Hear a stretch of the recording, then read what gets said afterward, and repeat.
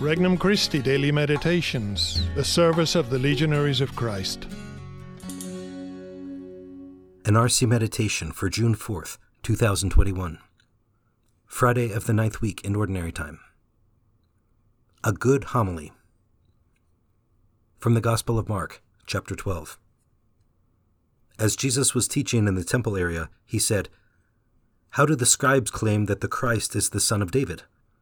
David himself, inspired by the Holy Spirit, said, 'The Lord said to my Lord, sit at my right hand until I place your enemies under your feet.'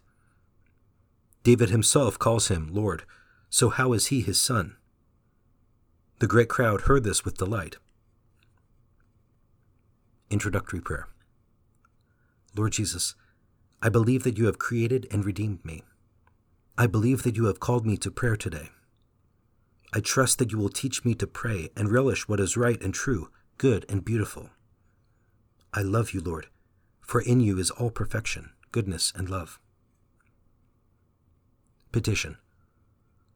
Lord Jesus, make my heart more like yours. First reflection. Speaking for all to hear. Imagine Jesus teaching in the temple area, surrounded by hundreds of spiritually hungry men and women. In the background and at a distance stand the scribes. Cold stares, squinting eyes, full of distrust, fear, and scheming. He raises his voice, enough for even those in the back to hear. He is speaking to everyone.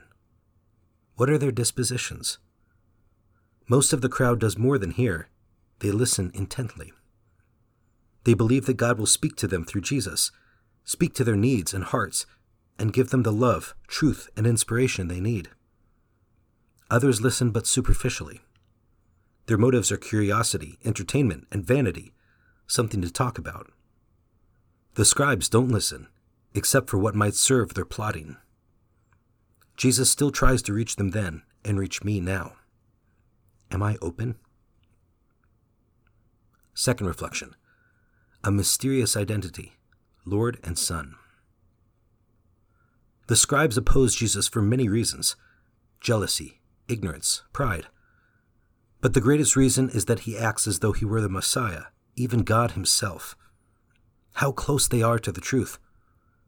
Using their own scriptures, he points to this truth. Somehow the Messiah will be both Son and Lord. His rebuttal of their objections is another effort of his heart to reach out.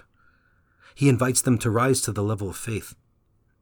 Reminiscent of his words to his own mother, "Did you not know that I must be about my Father's work?" Jesus is a Son of Man by birth, but by origin and mission, he is the Lord, the Son of the Most High.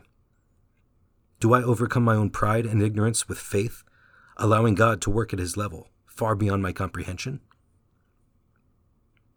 Third reflection. Hearing with delight. Prayer is a difficult and challenging art. Indeed, it is much more than an art. We try to focus, reflect, and enter into dialogue with someone we neither see nor hear with our senses. And worst of all, we don't usually feel anything. I get nothing out of it. While prayer is not about feelings, but rather loving, it is nonetheless an experience that should move us in some way to change. Listening to Jesus brought delight to the crowds.